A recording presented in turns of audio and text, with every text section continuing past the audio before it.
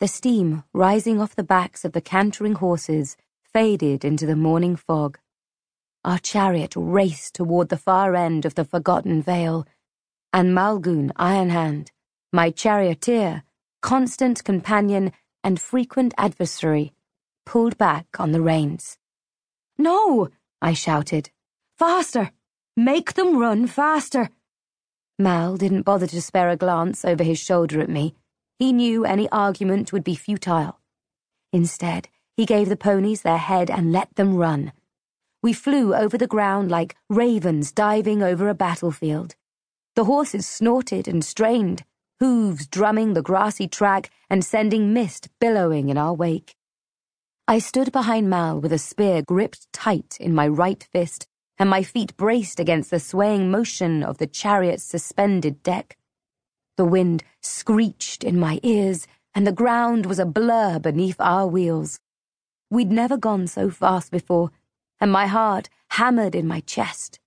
I shifted and moved past Mal, stepping out in front of the chariot's platform to balance on the square-sided draft pole that ran between the two horses.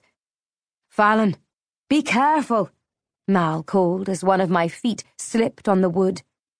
I hissed through clenched teeth as I almost fell and nearly lost my hold on my spear. Switching up my grip on the weapon, I regained my balance and peered ahead at the far end of the vale, where the ground sloped sharply upward into the grave barrow of a long-forgotten occupant. A single, rough-hewn stone crowned the round summit, and at the base of the hill we'd set up a man-high target, a tree stump padded with hay, wrapped in canvas, and painted with the image of a grimacing, snaggle-toothed Roman soldier.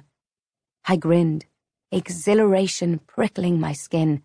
The wind whipped my hair back out of my eyes, and I saw everything with crystal clarity. It was as if time had stopped and was waiting just for me. Carefully, one foot in front of the other, I made my way forward on the draft pole as the horses thundered on. I held my breath until I could feel the rhythm of their matched strides in my bones.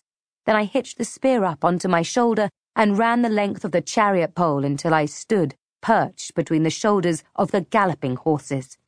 My feet braced wide on the wooden yoke, harnessing them to the chariot. My goal that morning was as simple as it was impossible. Successfully execute a chariot maneuver called the Morrigan's Flight, named after the fearsome winged war goddess who flew over battlefields collecting the souls of the worthy dead. I'd watched my older sister, Saoirse, attempt it time after time. The idea was to run out along the narrow pole between the horses of a careening chariot, throw a spear, hit a target, balance for as long as it took for the spear to stay lodged, and then run back to the safety of the chariot deck. It was dangerous. It was thrilling. It was the supreme act of a true Kantiai warrior, and I'd never seen anyone do it, not even Saoirse.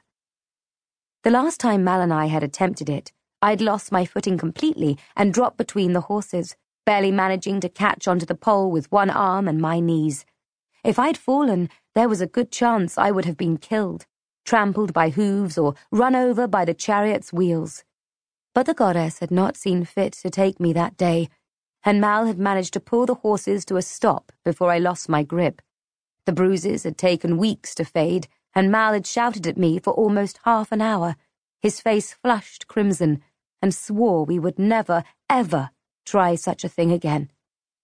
He should have known I wouldn't leave him in peace until we did. So here we were, racing at breakneck speed across the floor of the forgotten vale, because at the break of dawn that morning, I, Fallon, youngest daughter of Verico the king, chief of the Kantiai tribe of Prydain, would turn 17 years old. Old enough to be made a member of my father's war band, just like my sister before me. And I was determined that before that moment came, I would master the Morrigan's Flight. And Mal, with his clever, steady hands on the reins, would see me do it.